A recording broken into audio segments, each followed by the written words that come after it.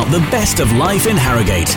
This is the Your Harrogate podcast. Hey, welcome to another Your Harrogate podcast. Hello, my name is Pete. Really appreciate you listening, whether that be from your favourite podcast location or our website, yourharrogate.co.uk, where you can listen to the radio station from. Just click in the top right-hand corner. You can listen on the free app, smart speaker, and in the car on DAB radio. Now, this is being recorded on Friday, the 28th of April. We have a busy weekend ahead. Nick Hancock is going to be at Rudding Park for Golf Fest on Saturday, the 29th of April. Also racing taking place, family racing too, at both Ripon and Wetherby, and the Wetherby Beer Festival on this weekend, amongst other things.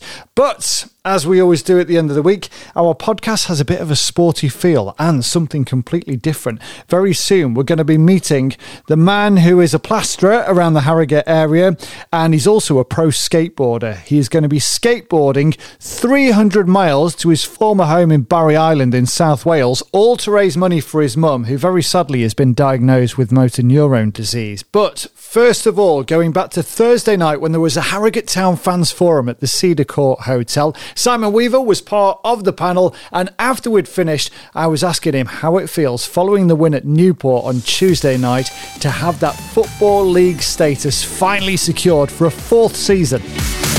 Your Harrogate. Oh, it's a great feeling. It's been such a tough season, very intense, and it's taken its toll at times. However, the lads have pulled us through, and they deserve a lot of credit. And so it's nice to have been at the fans forum tonight, where people are smiling and looking actually forward to next season now. I think the mental strength has been shown in previous games, the games where you battled back from being 2 down. But again, the other night at Newport, just immense. Yeah, that's it. As much as you want players to understand, you have to just let things go, and it's next action followed by action.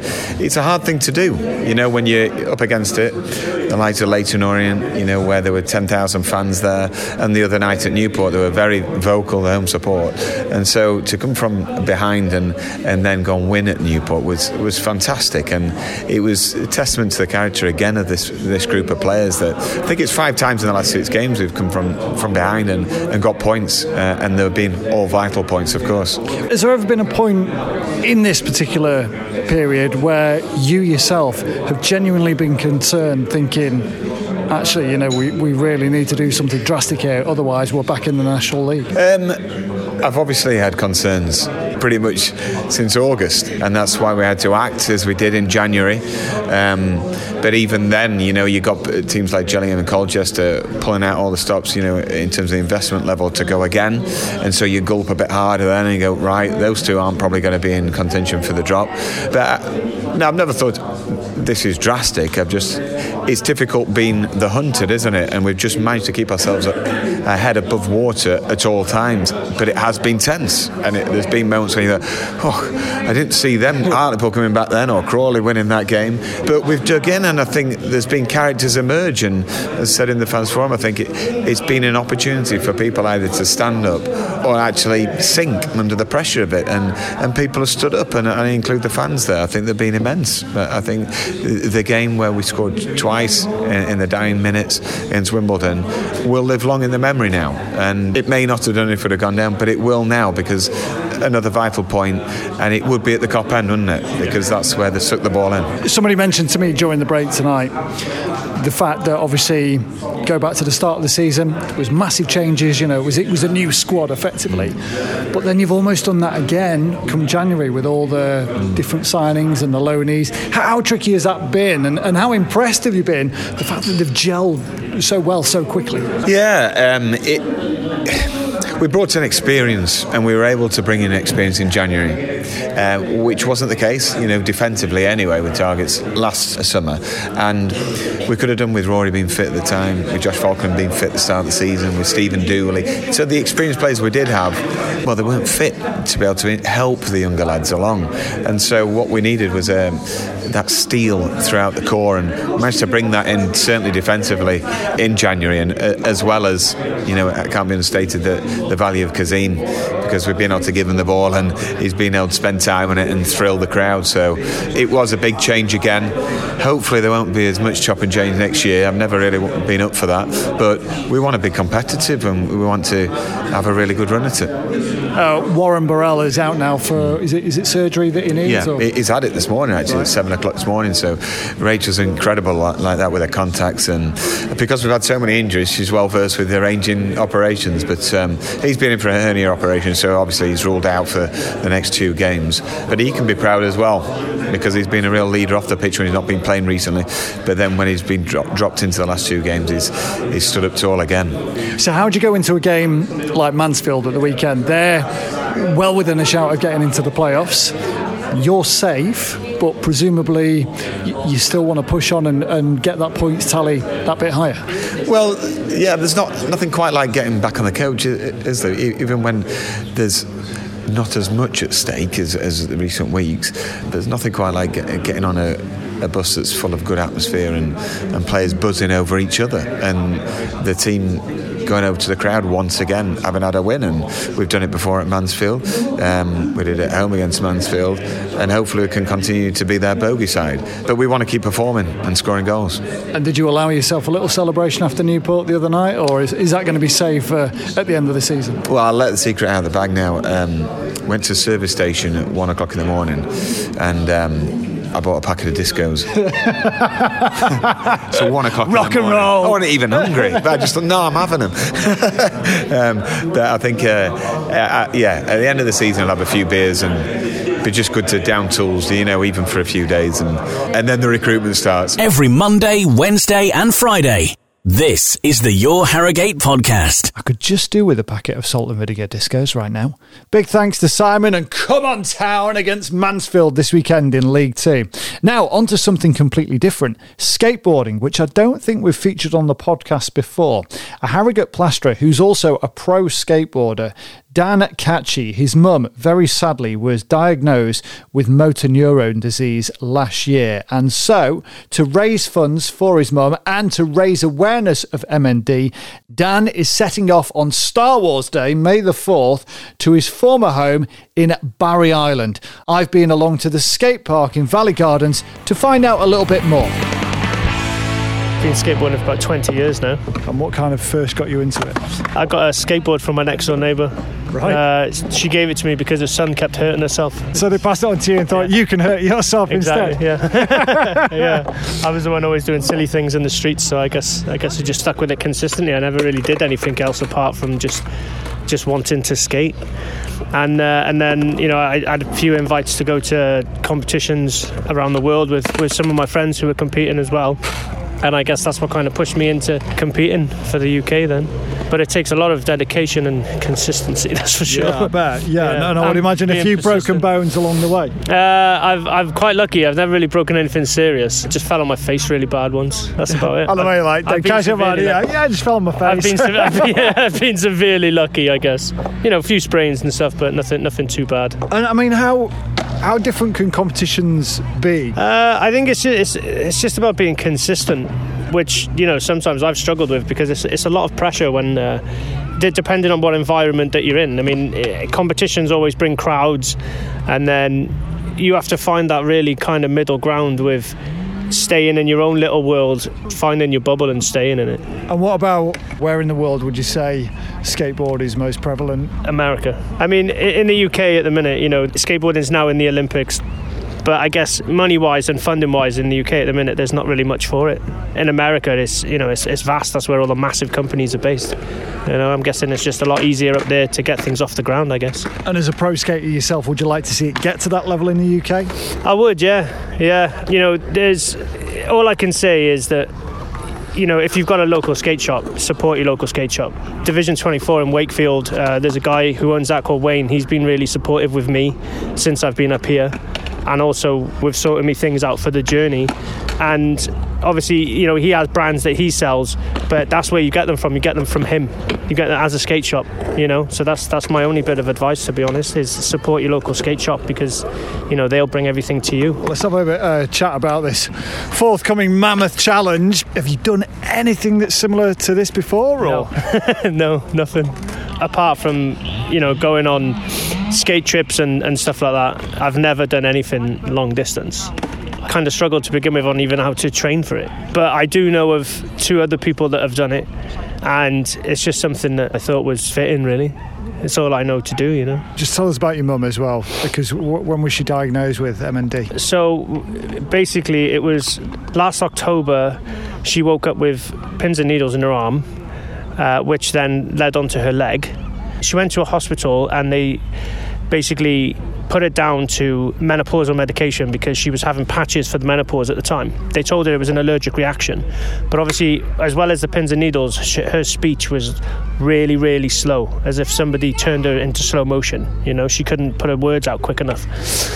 So they'd gone in, they'd sent her out saying that it was just this reaction.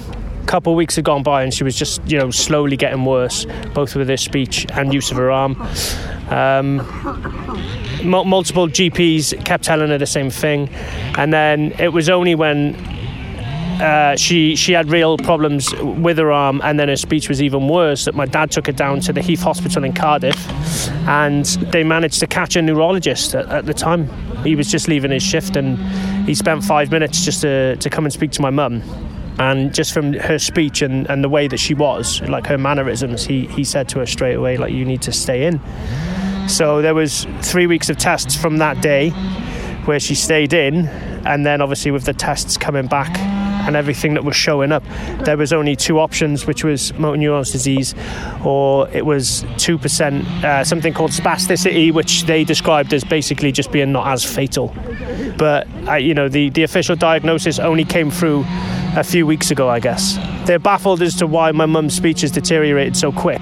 My stepdad, he's been great. He's already started putting things in the house for my mum, like handrails and extra banisters and stuff. But the thing is like, because my mum's legs are affected, it's also her balance. The last time I seen her, which was just under 2 weeks ago, she was shuffling her feet because she couldn't pick them up.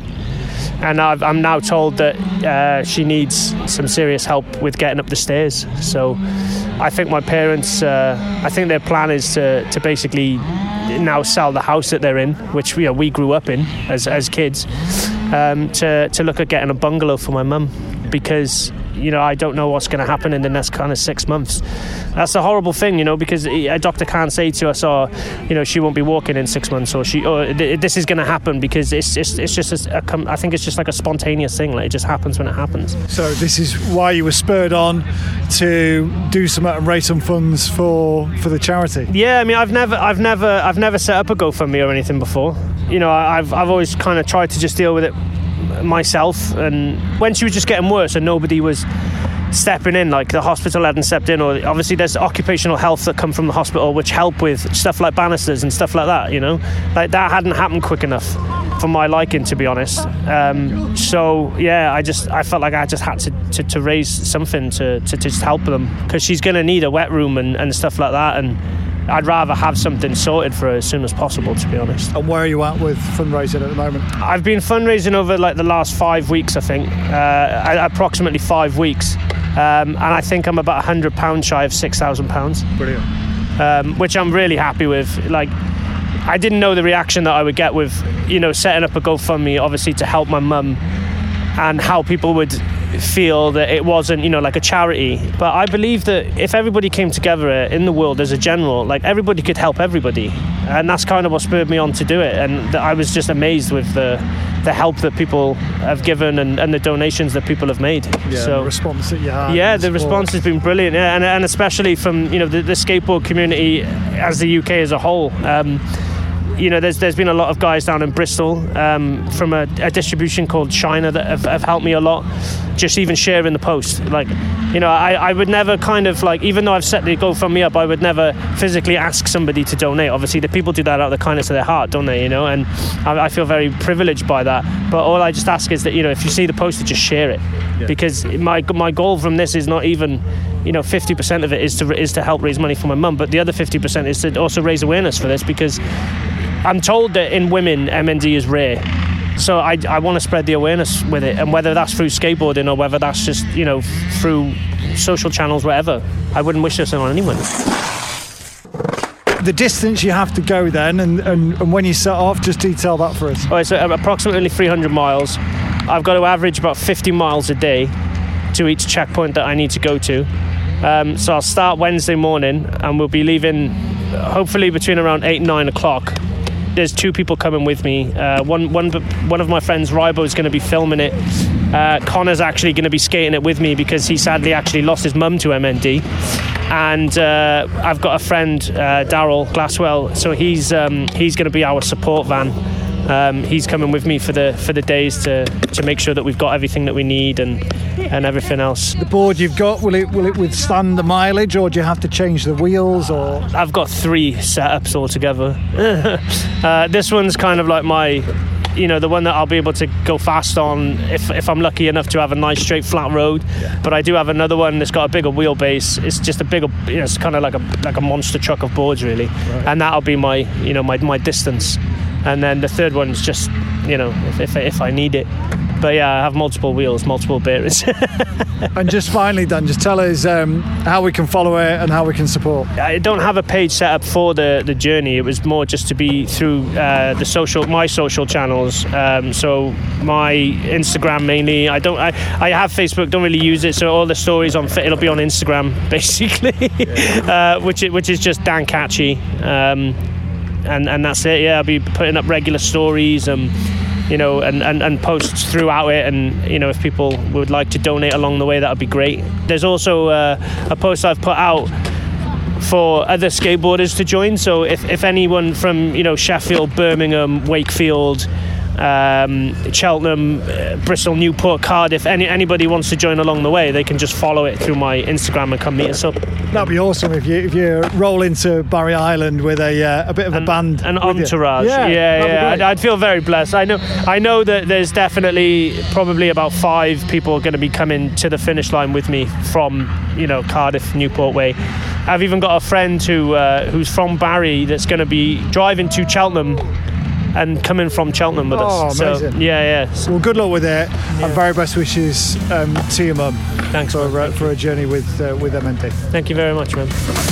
Your Harrogate.